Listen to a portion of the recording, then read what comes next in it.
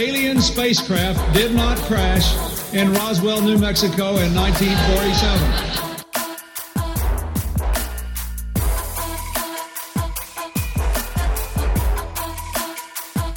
You know flat earthers, I guarantee it.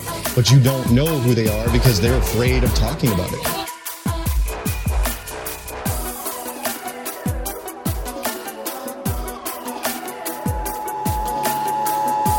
This is not a test. This is your emergency broadcast system.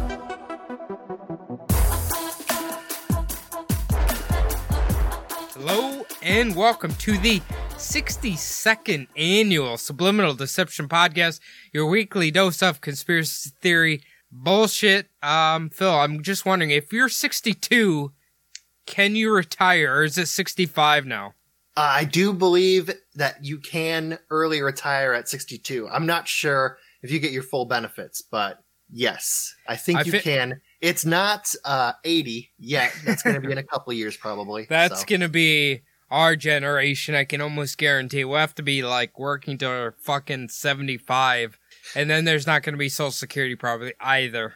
We're going to be 93 years old working in a factory, barely able to fucking put two bolts and screws together. They're still going to be yelling at us to get fucking shit out. Isn't that what we look forward to during our retirement? Anyway, how have you been, Phil? I've been good. Pools are open, bars are open. I've been out drinking. I've been sitting by the pools.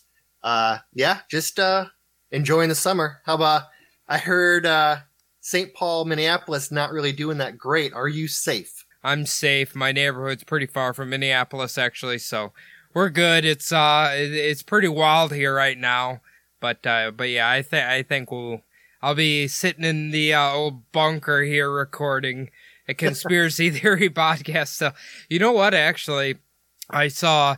You remember Jenna Jameson? Yes. Yep. Okay. I think she's off her fucking rocker because I just saw a post today where she is claiming that the meatless hamburgers, right? Like the vegan, vegetarian hamburgers, right? I don't know if you've ever. What were they called? Beyond Beef or something like that? The Beyond Burgers? Something like that. Honestly, I don't really think they taste that bad, if I'm being frank, but she's claiming that they contain the same ingredients as dog food, and that, Richard Branson and Bill Gates are the main contributors to it. Obviously we know Bill Gates is under fire with crazy people right now. Yes. So I think she's trying to fold him into that. Really? I guess. I have heard a conspiracy that some of these forced closures of the meat plants and the meat shortages are to push through this vegan Beyond Meat agenda. They're trying to get everyone to become vegan by getting rid of all the meat restaurants and the grocery stores. I have heard that conspiracy. They're trying to redact since humans would have been around. That might be an uphill battle. Yeah. Humans have pretty much been omnivores forever, so at least scavengers. Picking the bones. I'll say this: I could care less if anybody's vegan, vegetarian, whatever. That's your life choice. But when I see people giving their cats the vegan-free diets, I'm just like, come on, man! That is a natural carnivore. They need that protein. What are you doing? The crazy thing is, if they try to give that cat a vegan diet, they look like the sickest animals you have ever seen.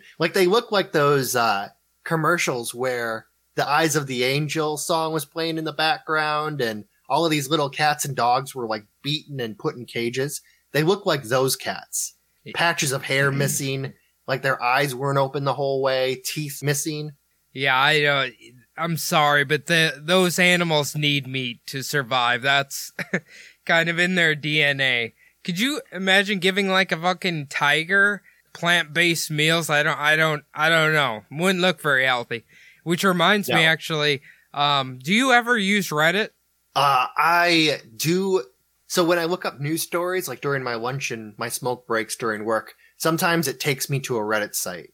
So I do look at it, but I try not to, just to get away from the hate. I try to live in a hate-free world, so.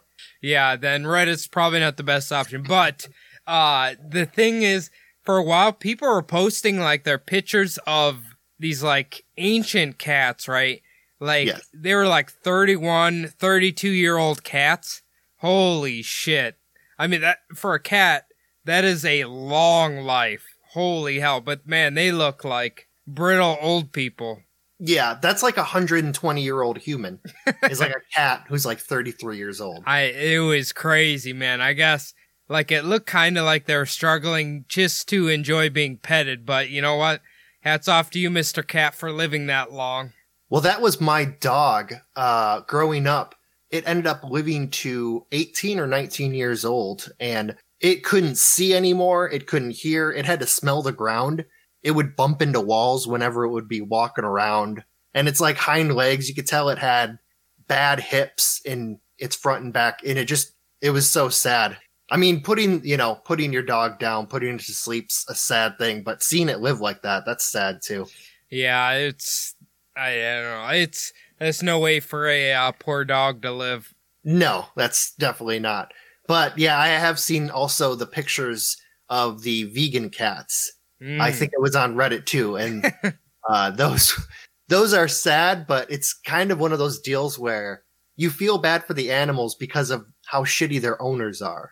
Yeah, absolutely. I'm just saying, if your pet's a carnivore, let it have protein, please. That's all we're saying here. If you let it out of the house, it would be a bird and mouse fucking destroyer. Like, you have no idea. Oh, yeah.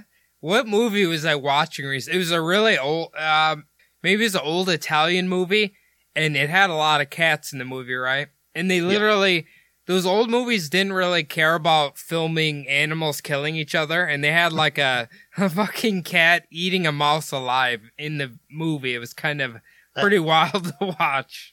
I know we should start getting into the episode quick, but I just want to tell this story. Okay. So one time I was out at work. We have to walk a really long way away to go smoke. I was watching where our main like set of buildings are, and all of a sudden I saw this big thing fall off of a roof. It almost looked like a body. It was so big it had fallen down.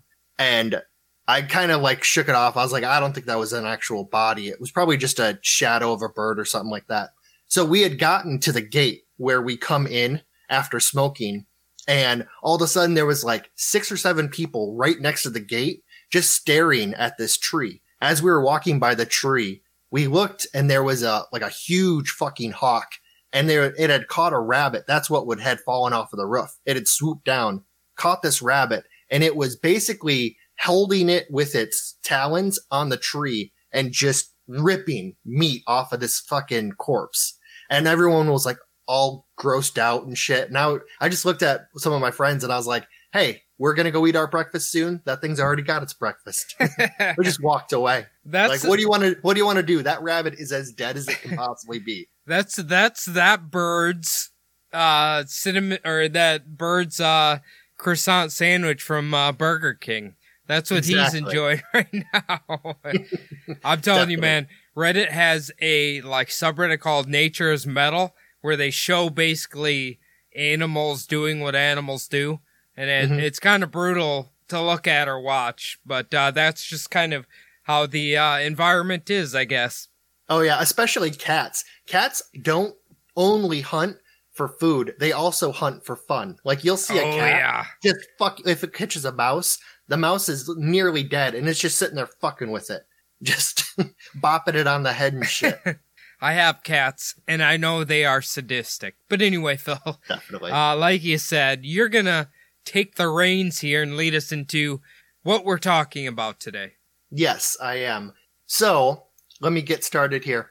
A B-52 bomber stationed at Seymour Johnson Air Force Base, located near Goldsboro, North Carolina, had a training mission to run up the East Coast in January 1961. Okay. At midnight on January 22nd to January 23rd, the bomber was scheduled to rendezvous with an air refueler. While refueling, the crew of the refueling jet radioed the commander of the B-52 bomber, a Major Walter Scott Tulloch, and told him that his aircraft was suffering a major fuel leak in the plane's right wing, and it was decided immediately to end the refueling mission. Okay, I hope they told him to, like, land immediately or something. Yeah, they did, definitely. So, with the refueling mission ended and the connection broken, Seymour Johnson ordered the bomber into a holding pattern over the Atlantic Ocean. Now, this was to burn off the rest of the fuel before the eventual emergency landing at Seymour Johnson Air Force Base. However, when the aircraft got to the desired position over the ocean, the pilot radioed in to let the base know that the leak had gotten worse, and they had lost over 37,000 pounds of fuel. Jesus. A bomber carries that much? Oh, yeah. So the B-52 bomber, they actually changed the design of the bomber to hold fuel in its wings also. Oh, wow. Holy shit. Yeah. The plane was immediately ordered to descend and make its approach back to Seymour Johnson Air Force Base. While making its way back, the right wing of the aircraft sheared off, and the pilots lost control of the bomber. And it was at of an altitude of about 9,000 feet at that point. Eek. I hope he ejects or something. Yeah, so the commander at that point ordered his crew to abandon the plane. Of the 8 crewmen on board, 5 of the crew successfully jettisoned from the airplane and parachuted to the ground. One crewman jumped out, but his parachute failed and did not survive the impact. That's not good. Yeah, and the remaining crew, the 2 pilots, stayed on board and went down with the airplane. And this was most likely to keep it away from populated areas. I mean, you know, that's if that's what it is, it's very admirable. Yeah, definitely. I mean, it's a hard choice to make, but if you're a pilot, you just know you have to do it. Yeah. Flying over a populated area like that. You know, I don't know if you've ever heard, but I've heard rumors that people like failing parachutes or whatever, like a lot more people survive it than you'd think. I've heard as long as you fall, there are stories where people have fallen in like soft ground, or if you fall like into a field, you'll break every fucking bone in your body, but there are people who have survived that. Apparently, again, this is just what I've heard, like, if you land on soft dirt, you might survive as long as you land like flat, but if you land in like a cornfield that has corn in it, it'll like impale you. Really? I don't know. That's what I've heard. I don't know. I can see the whole landing flat thing, because if you land like a lawn dart, I don't think you're going to survive that. No, absolutely not. But apparently you can land in like soft dirt. If you land flat, you might survive. Don't try it, obviously, and I hope nobody ever gets in that predicament, but apparently some people have survived that way. Yeah, you're definitely, I imagine you're going to bounce at least a couple of times if you falling from that height, but I don't even want to think about it. Yeah. So at about between 1,000 to 2,000 feet, the B-52 bomber was in a spiral and came apart in midair, scattering the plane wreckage across 2 square miles of tobacco and cotton fields. Besides the fact that a very expensive aircraft went down and 3 airmen had died, this wouldn't be a very momentous event in U.S. Air Force or American history. However, this aviation disaster is a little different because of what the bomber had inside of it. Oh, it's hiding something, huh? Well, yeah, kind of. So the contract for the B-52 bomber was first awarded in 1946 and meant to take over the mission of carrying nuclear weapons from old World War II and before era bombers. And this was for the Cold War era Strategic Air Command. And its maiden flight took place in April of 1952. Okay. So are you saying this bomber in particular was carrying some of this stuff? Yes, it was. So the cost of the B-52 bomber in 1956 was $14.3 million, and that converts to about $133 million in 2020 dollars. Damn. That's quite, you could buy quite a few, I don't know. Honda Civics with that. Yeah, there you go.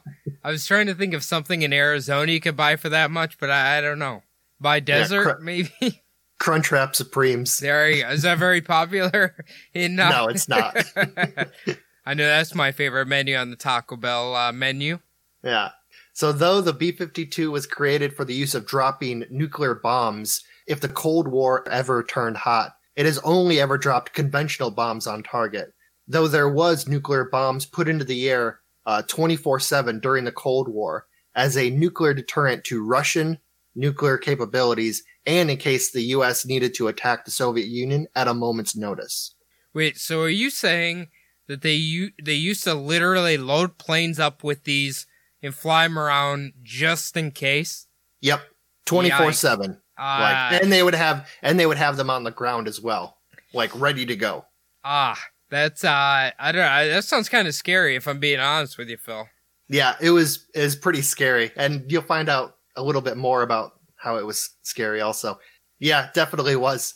So the B-52 bomber that separated in air over North Carolina in 1961 was carrying 2 Mark 39 thermonuclear bombs, both of which had a payload of 3.8 megatons, and that is the equivalent of 3.8 million tons of dynamite. So would that be enough to wipe out the Carolina Panthers? Yeah, I don't think there were the Carolina Panthers back then, but had they, I think there's about, maybe 50,000 Carolina Panthers fans, so it would have been enough to take them all out, definitely. Okay, now, I don't know if you're gonna get into this, but as far as I know from the documentary, I'm trying to think of it now, what's the one with Christian Slater, where and I think it might have John Travolta in it, and he's trying Broken Arrow. Broken Arrow, yes. Yeah. So, like, a nuclear warhead will not go off unless you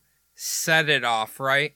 Yeah, there are, I'm going to go into that a little bit. Okay. But there are many sequences that have to go into effect for these bombs to actually go off. There's a lot, you can imagine with an H-bomb, there's a lot of sequences and safeties that have to be gone through, turned off, just to make this thing go boom correctly. So a crash plane won't necessarily just set it off. No, it won't set off the full nuclear explosion. Okay. All right. Yeah. So I'm glad you caught that because I'm just going to say this. Maybe it's controversial. Not a bad movie. No, it wasn't a bad movie. Yeah. Actually, the term Broken Arrow is going to come up a little bit in the future. It basically just means that there's an accident with there's an accident with nuclear warheads and it's not an explosion. Basically, like something's wrong with the nuclear explosions. That'll be coming up during my second, I probably won't mention it now since I just mentioned it, but. I didn't know that. I'm sure a lot of people didn't know. That's very interesting. Yeah, it doesn't necessarily mean that there was a nuclear explosion. It just means, like, if one was hijacked, that would be like a broken arrow, right, sort of thing. And I think Broken Arrow used to mean something else before nuclear warheads. It meant that your position was compromised and just send all of the bombs and artillery right on top of the unit because they were about to die. They were getting overrun. Okay. Interesting. I think that's what it used to mean. So when the plane separated, both bombs flew out of the quickly evaporating aircraft and fell the rest of the way towards the earth. And like I mentioned before, this was between 1,000 and 2,000 feet above the ground. Okay. So pretty good distance. Yeah. So the first bomb's safety features held up completely, even though the safety arm switch was in the arm position. And in one of the stories that I read, one of the men who was sent out to find this bomb, when they finally did find the arming switch, they were kind of freaked out when they found that it was in the arming position and not in the safety position. Oh, yeah, I can imagine why they'd be a little freaked out from that. It was supposed to be in the safety position. So the H-bomb that first came down splashed down at about 700 miles per hour into a muddy meadow just off of Big Daddy Road. Oh. And that is the actual name they gave. Big Daddy Road. What a perfect name for like a nuclear warhead falling to the ground. That or like this entire road is full of like what do they call them? Bear gay men? Like just gay clubs everywhere. I imagined a bunch of like really dirty like places where you get barbecue where behind the grill, there's just some fat dude, like, scratching his back with a spatula. Oh, yeah. That's what I imagine on this road. Just a lot of, like dirty old casinos from Porky's, like, all that shit on Big Daddy Road. They probably host, what's that, Food Network Grill Masters, Barbecue Grill Masters. Yeah, definitely. So this bomb hit the meadow and sunk many, many feet into the mud, separating the bomb into a lot of different pieces.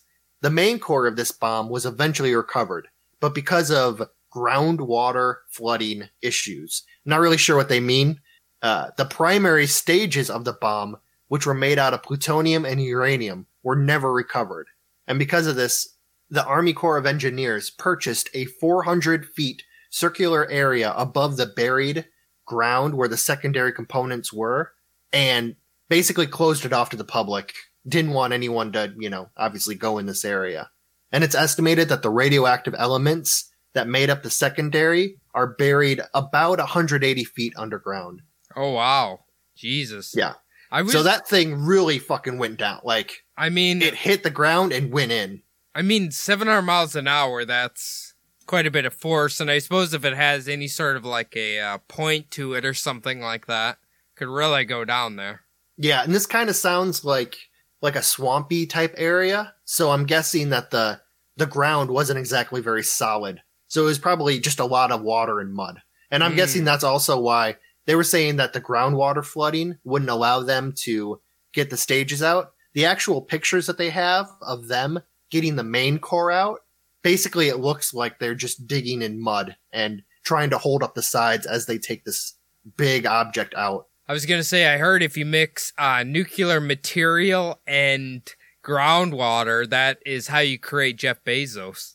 That is true. Jeff Bezos, Spider-Man, a lot of different people. He looks like he's had a little bit of radiation problem with that head of his. I'm telling you. There's something about Jeff Bezos. I don't know. Let's check the time frame from when this thing crashed to Jeff Bezos' birthday. I'm guessing they're very close. I'm trying to think of what the little detector that you use for radiation, you saw it in like Geiger counter. The Geiger counter. Just take a Geiger counter and just kind of put it up to his head, like really just get a little reading off of it just to see if maybe it beeps a little bit. But well, he's going to start shape-shifting into a reptilian if you do that. Or snap his neck snap your neck with his mind. Probably. I imagine that, definitely. So the second bomb was a different situation entirely. After separating from the plane, the second Mark 39 H-bomb's parachute activated, meaning that at least part of the detonation sequence had begun. And that deployed the 100-foot parachute to slow down the bomb during its landing. Now, the bomb fell to Earth and stuck straight out of the ground vertically. And this was because the parachute had gotten caught on a tree, and the nose of the bomb was stuck about 18 inches in the ground. Oh, wow. Well, here's what I'm wondering. So you're telling me the parachute of the soldier failed, but the parachute on the bomb worked perfectly? Yeah, pretty much. That doesn't sound great. Yeah, no, I wouldn't. How many of the airmen's parachutes did open, though? Well, you're still... Okay, if there's 8 of them, 2 of them stayed in the plane, 5 of them jumped out, and 1 of them failed. That leaves 6 of them. You're not batting... That's like a 15% failure rate. Yeah, that's true. It is weird that the bomb's parachute wasn't meant to open, and it did. But the guy's parachute was meant to open, and it didn't. Yeah, I guess a bad sequence of coincidences or what? No, bad sequence of events, I should say. Yeah. So the atomic bomb did not detonate. Of course, you would have known about this before I mentioned it. Yeah, I feel like that might have been in American history at some point. Yeah, you may have learned about it at one point if a nuclear bomb went off in North Carolina in 1961. Well, maybe that's where Myrtle's Beach came from. That's true. And White sand? You don't know. That's weird. Yeah, that's true. So as I mentioned, the atomic bomb did not detonate. And this was because even though 2 of the 4 switches were destroyed when the bomb separated from the aircraft, and upon impact, the 3rd safety failed, and a charge was sent to the core of the warhead. So how many safeties does this thing have?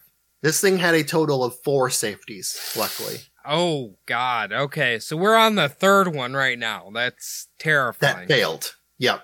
The only thing that stopped the detonation was a low voltage switch that stopped the charge from completely making it to the core. Had the 4th and final safety switch failed due to some kind of electrical short during the plane's breakup, a nuclear explosion 230 times larger than the bomb that fell on Hiroshima would have went off just 15 miles from Goldsboro, North Carolina. And this would have instantly killed everything within an 8-mile radius of the epicenter. And this would send also nuclear radiation fallout up the northeastern coast of North America as far as New York. Jesus. That would have been, man, the chaos that would have caused. Holy shit. Oh, yeah. I mean, it would have decimated all of eastern North Carolina. I mean, it is in a pretty rural area, so the 8.3 mile radius would have still killed. I think Goldsboro had, a population of about 30,000 at the time. There was just a shit ton of people living, I mean, obviously, even if there was only a few people, it's bad to be killed by, a nuclear warhead. But I mean, it would have killed a lot of people, and the resulting fallout, the entire northeastern coast, all of those people would have had to have been evacuated. Yeah, because, okay, as far as I know, you have a nuclear bomb, you have the initial incendiary part or whatever, probably the 8-mile radius, but then the radiation splash is like, isn't it like 30 miles or something? Like around where it hit? It depends on like the winds and the area that it falls in. But I mean, they claimed that the radiation would have flowed like northeast up the coast and into the heavily populated cities. Ugh. So it would have made it all the way to New York. Yeah, that would have been real bad. I had a guy, one of my friends I used to work with, he got really big into like the crazy survivalist thing, and I remember he was buying like bottles of iodine because he said if a nuclear bomb goes off, you inject a little or you drink or something iodine, it'll fend off the radiation poisoning for a tiny little bit till you can get away.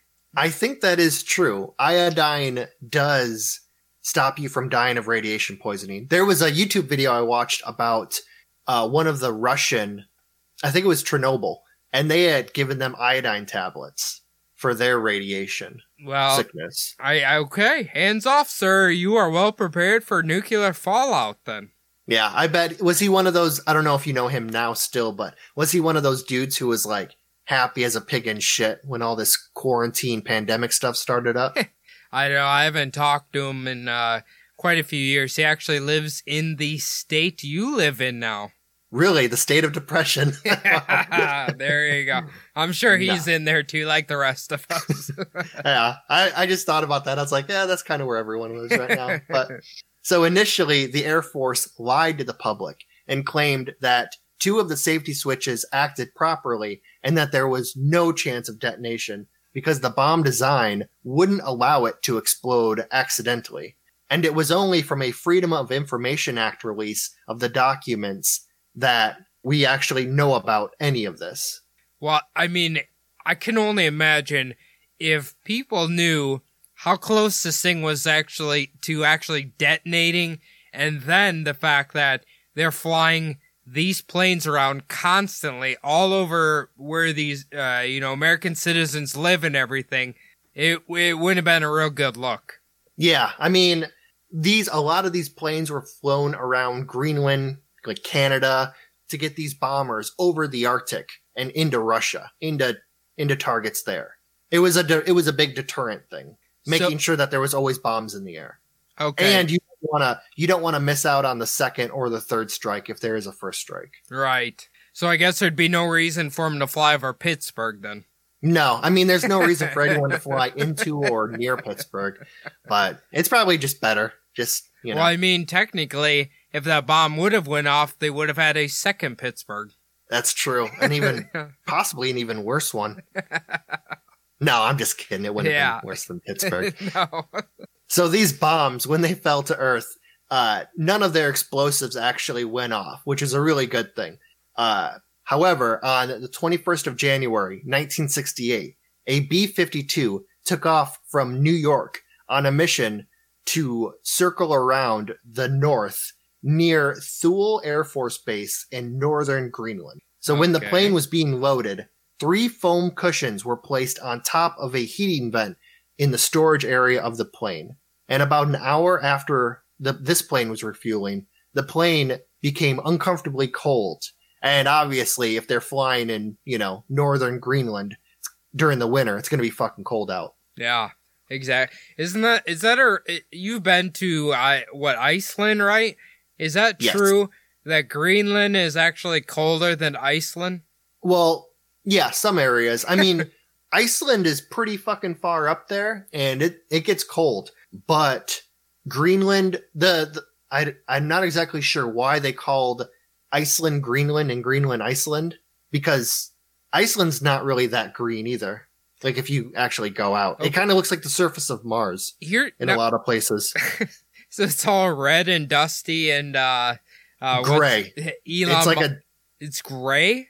Yeah, it's really gray, really dusty. Like it kind of looks like the moon, not Mars surface, like the moon surface in some areas. Like around where some of like the geological shit happens. Okay. Like, there's not a lot of vegetation growing out there in some places. Since you're more well versed around the world than I am, so obviously people in Iceland, we call them Icelanders. What do we call the Greenland people? Or Icelandic people? What do we call the Greenland people? I'm not exactly sure. Greenlanders? That doesn't roll off the tongue very good. Yeah, it doesn't. I don't know. Maybe I'll have to look up that one. Because later on in the story, it talks about people who helped with the situation, and it just said native Greenland people, Greenlanders. Well, I mean, when I think of Greenland, I think of you have about a 5% population of humans and then a 95% population of sheep. I don't know why. That's what I think of. That's the big. That's more in the south where the people actually live, though. But they have a lot of sheep. Really do not live up here. I've been saying they have a lot of sheep, though, right? Yeah, they do. They have a lot of sheep herders, and I don't know about how many women they have there. So there might be a little bit of just like we had in Iowa. I hope we get some Greenlander hate mail for you saying that. I'm sure all 30,000 of the. Do we have any listeners in Greenland? I'm sure. I know we do in Iceland. I don't know about Greenland. Oh yeah, Iceland we have a few. I don't know about Greenland. I think Greenland might not be lit up yet. But do they have Wi-Fi there? I don't know if they have internet there. I assume they do. They gotta attach a router to their sheep when they herd them out there. Maybe it's like your mom and dad's farm. They just bounce it off of someone else's internet, off their barn. Oh God, that's like a huge connection of silo bins with Wi-Fi routers on the top of them. That is Iowa country internet. That is how it works, and I'm not even joking.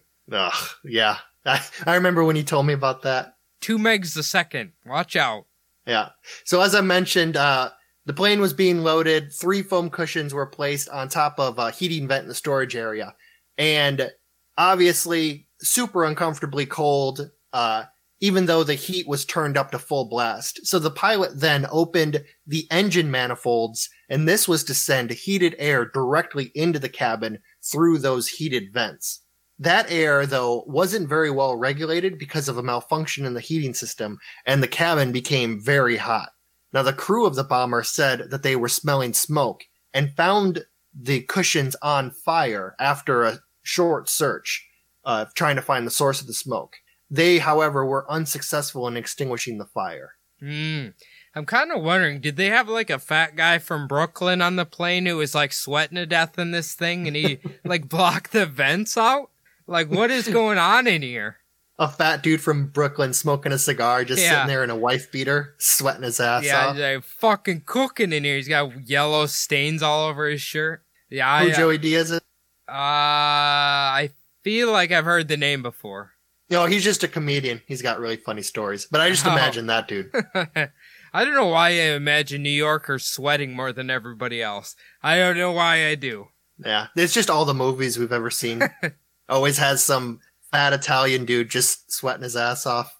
Yeah, we've seen the documentary, The Sopranos. We know how it is. Yeah. Well, no, it's all of those gangster movies. True. Yeah. So 5 minutes after radioing in the emergency, the fire extinguishers were completely depleted and the electrical system shut down. The cockpit also began filling with smoke. The commander of the plane ordered an immediate evacuation. However, they weren't exactly over land at the time, and they had to wait until they could see the lights of Thule Air Force Base before they could jump out. Now, all of the airmen ejected from the bomber. The bad thing was one of the men had to escape through a hatch in the bottom, and because he jumped out, instead of being ejected, he jumped out, and he suffered a fatal head injury after escaping the plane. Like when he hit the ground, or like he hit his head On the plane. Oof. Damn. Fatal one? A fatal head injury. They didn't exactly say how he died, but it's kind of how it sounds. Because if you jumped out of the hatch of a plane and then suffered a fatal head injury, I imagine he hit his head on the plane. Oh, damn. Yeah, they didn't really explain it that well, but they just kind of mentioned it.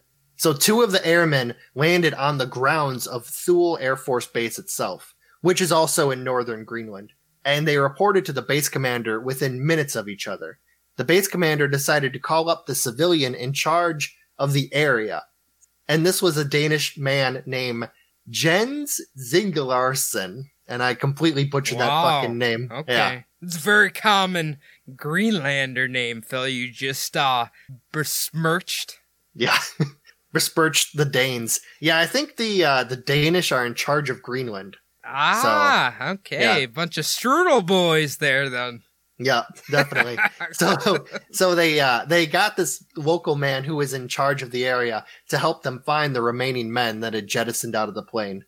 Now, because of the cold and the dark of northern Greenland, remember, this is happening during the winter, so it's complete darkness at this point. Oh, God. Yeah. Jens Zingelarsen mounted native dog sled teams to help find the missing airmen, one of which had to spend 21 hours in the minus 23 degree cold and only surviving from hypothermia because he wrapped himself in his parachute. Okay. Well, I mean, that was smart. And are you sure you said that right? Dog sled team and not like a sheep sled team? Yeah, no, it was a native dog sled team. Okay. All right. Just making sure.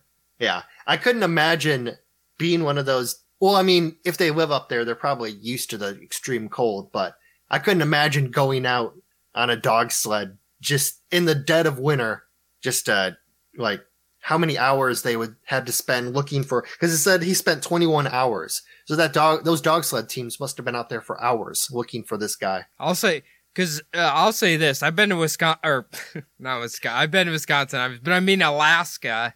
And, man, when they were talking about the dog sled teams, like these fucking dogs, man, they run them for like weeks on end. I feel bad for them, but man, those dogs can take it.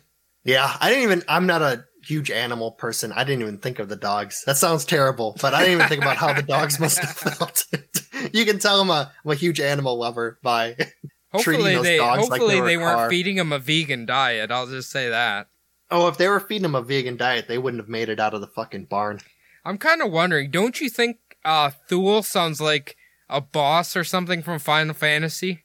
Yeah, a little bit. It does kind of sound like if you were reading old, like Nordic or Greek religion, like mythology, it sounds kind of like either a location or a place. I suppose Nordic Danes are like from people of Norway, so maybe that's why it's called that. Could be. Why it sounds Norwegian. Well, I think the Thule Society is something with Nazis, right? I'm not exactly sure. I've never heard that. I think it is. I think it's like their weird occult horse shit or whatever. Huh. Nah, no, anyway. I've never heard of that one. Anyway, continue on. Yeah. So the bomber continued flying north after its pilots and crew had ejected until turning left and crashing into the ice. Obviously, northern Greenland, not as highly populated as eastern North Carolina, so the pilots got the fuck out of there. Better football team, though. What's that? Better football team, though. In Greenland? I'm sure they can collect 50 some players to make a better team. They just put football helmets on sheep and line them up. And they're the offensive linemen. They're ready to go. That would be actually pretty funny to see, just a bunch of sheep undercutting all the defensive guys. So during the crash, all 4 of the 1.1 megaton H-bombs had their conventional explosives explode. And these are the explosives that are around the core, causing the 2 parts of the bomb to explode together. Okay, so what you're saying is you need those 2 to go off to set off the main bomb? Yeah, so you need the conventional explosives to explode all around the bomb to cause fission to happen. Ah, okay. All right. So those went off. Yes. Oof. Those did go off, though because of the safeties of these hydrogen bombs, the nuclear element of the bombs didn't explode. However, the explosion of the bombs and fuel created a dirty bomb situation and contaminated a large area of the frozen lake with nuclear materials. Oh, damn. Are you serious? So this lake is like radiated? Well, the lake was frozen over at the time. Okay. Yeah. Can it not? I don't know. Can radiation seep through ice? Well, it didn't really seep through ice, but they were worried about the spring. So the blackened area on the ice was contaminated by fuel and radioactive material. This blackened area was 400 feet wide and about 2,200 feet long. And they would eventually figure out that they had to just use these large road graders and scrape off all of this contaminant off of the ice. And this was, like I mentioned before, so that when the ice melted in the spring, it didn't contaminate the shore of the lake and the water in this vast area. Jesus. Okay, so the people who had to scrape this up, I can't imagine it's a very safe work environment to do that. No, I was going to mention it at the very, very end, but I'll talk about it right now. So a lot of these Danish workers that they got to help them collect a lot of this like radioactive material ended up suing the government for basically all of the health problems that they had in helping clean up all this radioactive material. I mean, you can't really blame them. Yeah, I mean, it's horrible. Like all of the radiation poison they got like started showing up as you can imagine, like cancers, all of that, like that situation. So, well, yeah, and if you didn't get any help for it, you like at the time they probably didn't even know like the effects that radiation had. No, probably not. And I'm sure their sheep ended up having like 14 legs coming out of them and everything else. Yeah, probably weren't very good in bed anymore either. I was gonna say, in Greenland they have their own version of X-Men. Except for they're all mutated sheep from radiation. Yeah. So about 93% of the contaminated material was collected from the blackened site. Now at the impact site, the burning fuel opened up an area of about 160 feet in the ice. And this sank a lot of the wreckage of the bomber and the bombs the parts of the bombs that remained to the bottom of the sea. Oh, damn. Holy shit. Okay. Yeah. So eventually, America sent a submarine to help find the wreckage of the bombs. And this was especially the uranium-235 fissile core of the bomb's secondaries. Don't ask me what that means because I do not know. All I know is little explosions make the big explosion and it goes boom. That's all I know. I don't know what the secondary and the primary is and all that stuff. So. Well, when you said it melted into the ice, I figured they were going to send the Pittsburgh Penguins hockey team down there to get it. Yeah. They just have some of those mutated seals that the bomb sniffing dolphins. That's what I was thinking. Oh yeah. Of. Yeah, okay. They send the bomb sniffing dolphins down there to go find all the bomb materials. Is it weird that the government has fucked up Greenland more than they did Fidel Castro that entire time? Yeah, I wouldn't be surprised if Fidel Castro was just like ice fishing in the middle of that lake. They probably still would have missed him. Oh yeah, they would have took out Iceland accidentally, probably. Yeah. So these operations all took place, like I mentioned, during the Greenland winter. And along with that, temperatures of negative 40 degrees, and it would sometimes get down to negative 70 degrees with winds gusting up to 80 miles per hour at times. Like I said, also doing this in complete darkness because you're in the winter north of the, where to the point where it's 24 hours darkness. This sounds fucking horrible. Yeah, this caused a lot of equipment failures and even batteries to rapidly discharge while these men were trying to do their work to clean up the contaminants. And not to mention the toll that it takes on humans to be out there in that kind of weather. Yeah. Well, I would assume if the winds are blowing that hard, it would have blown radiation God knows where, right? Yeah, well, it was all on the... Here's the thing about it. It was mostly just contained to that blackened area.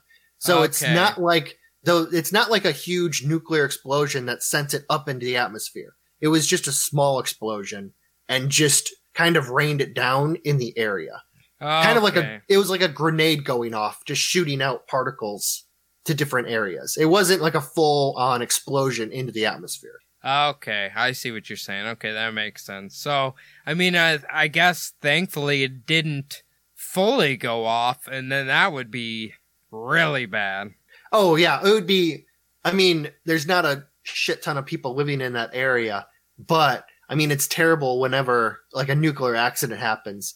Like, whenever any of these accidents happen, it's always horrible for, like, the Air Force, the U.S. government, and all of these governments involved. So I didn't really mention this. I did look into it a tiny bit. So the Danish at the time had a deal that they signed during the 1950s that they wouldn't allow nuclear devices to be over or on any of their, like, the land that they controlled.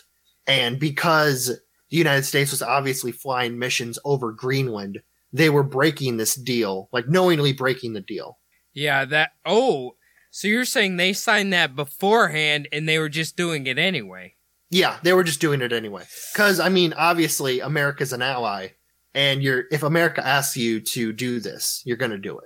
So, Jesus. especially during the depths of the Cold War. I mean, when I'm sitting here listening to this is mind-boggling to me, this entire thing, because I didn't even know we were just, flying nuclear weapons around like it's a fucking like a Sunday day flight or something. But the words nuclear bomb and accident should never be in the same sentence, I feel like. Yeah, there was actually, I was reading through some of the reports and some of the books that were written now about like this era of like nuclear bombs and the Cold War. They were saying that the equipment and the safety procedures, the safeties that were used in this era of H-bomb, like hydrogen thermonuclear bomb, were not adequate for the mission that it needed. And there were like a shit ton. I think it was less than 1,000 accidents had occurred like with all these nuclear devices that like no one's even heard about. Really? I don't have the exact number, but it's like a staggering number. Like I think it was between 700 and 1,000 accidents. Involving nuclear bombs? Yeah. Jesus. During this time frame. Okay, now, like, are these pilots just shit-faced doing this, or what? Like, what's going on here? Well, they're not Delta or American Airline pilots, so I don't think they're shit-faced. But Air Force pilots, they are known for going out and getting shit-faced. Like having a lot of fun in the like the bases that they come to, but they're obviously not, shit-faced flying. They wouldn't get in the plane if they were shit-faced. So. But here's what I'm wondering. Okay, hungover is a different case, but here's my question. Okay, you've talked about 2 incidences that I'm pretty certain hardly anybody knows about. Now, and that is involving America. How many incidences like this occurred with Russia? Like, can you imagine? Oh, yeah. Like, how many accidental nuclear things happened with Russia? Yeah, so there was, I obviously didn't study. I was watching a bunch of YouTube videos, kind of like just getting in the mindset of all of this. I did see one segment of one of the YouTube videos where they're talking about a guy in Russia who was like, basically everyone called him everyone treated him like an asshole, treated him like a pussy, even though he was a total hero. there was some, basically they had gotten some readings that looked like missiles coming in from America that were, like ICBMs with nuclear payloads coming from America to Russia. He doubted whether they were actually ICBMs, and he called off like the launch at the last second. Like they were about to fire missiles at America. Now he should be considered a hero, but everyone kind of like in his, everyone around him considered him like a pussy or a failure because he didn't just fire nukes when he thought like the mother country was being destroyed. God damn. Man, that guy, man, how much would have the world changed if it wasn't for that guy? We would be living in the game Fallout currently. Like, not with all the radioactive fun and the, we would be in the shitty part of it. With the townspeople who can barely eat and, Well, the one problem I'm seeing with living in that is, it's very hard to find bottle caps anymore. So I don't know how that would pay for anything. That's true. Bottle caps are quite hard to come by.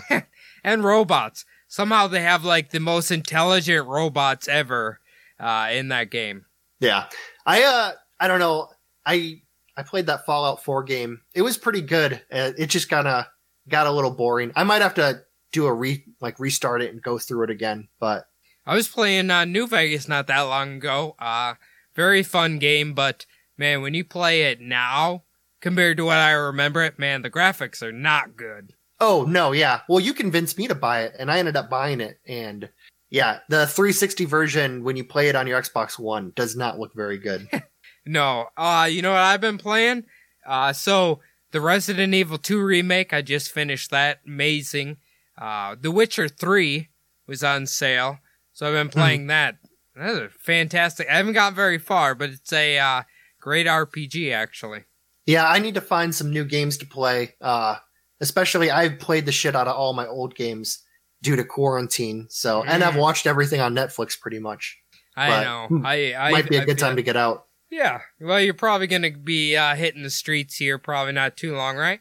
Yeah, probably tonight or tomorrow. But there you go. That leaves another 72 hours of nothing to do. So, if I go out for 3 hours, so. Well, if your mind is as blown as mine was hearing about these almost nuclear disasters, where can they tell us about it, Phil? So they can hit us up on subliminaldpodcast@gmail.com. They can also talk to us on our Instagram account, Subliminal Deception Podcast. Cody and I also have a few IG accounts of our own. Mine's STPodPhil. Because of the current pandemic, I'm actually using it now, and I've been talking to people. Thank you for that. Cody, you have a couple? Yeah, you can follow my personal Instagram account at CodyZBub. Yeah, just look me up, follow me on there. I'm following Subliminal Deception if you have trouble finding me. Yeah, message me, let's talk, shoot ideas off of us or just your feelings on the episode. We love getting communication like that. The last thing we need you to do, if you could take a minute out of your time, log in iTunes, leave the show a 5-star review, preferably written, doesn't really matter what you say. Or if you're a Spotify user, just simply hit the follow button. Apparently that gets you exposure on Spotify, really helps the show grow. Thank you for those who have already done that. Phil, I'm going to say, great episode, very eye-opening. I think it was something a lot of people will have no idea actually happened, and it's really crazy to think about that slight thing that could have happened, and the U.S. could have been a very different place, or even Greenland. But otherwise, guys, we will see you next week. Thanks, guys.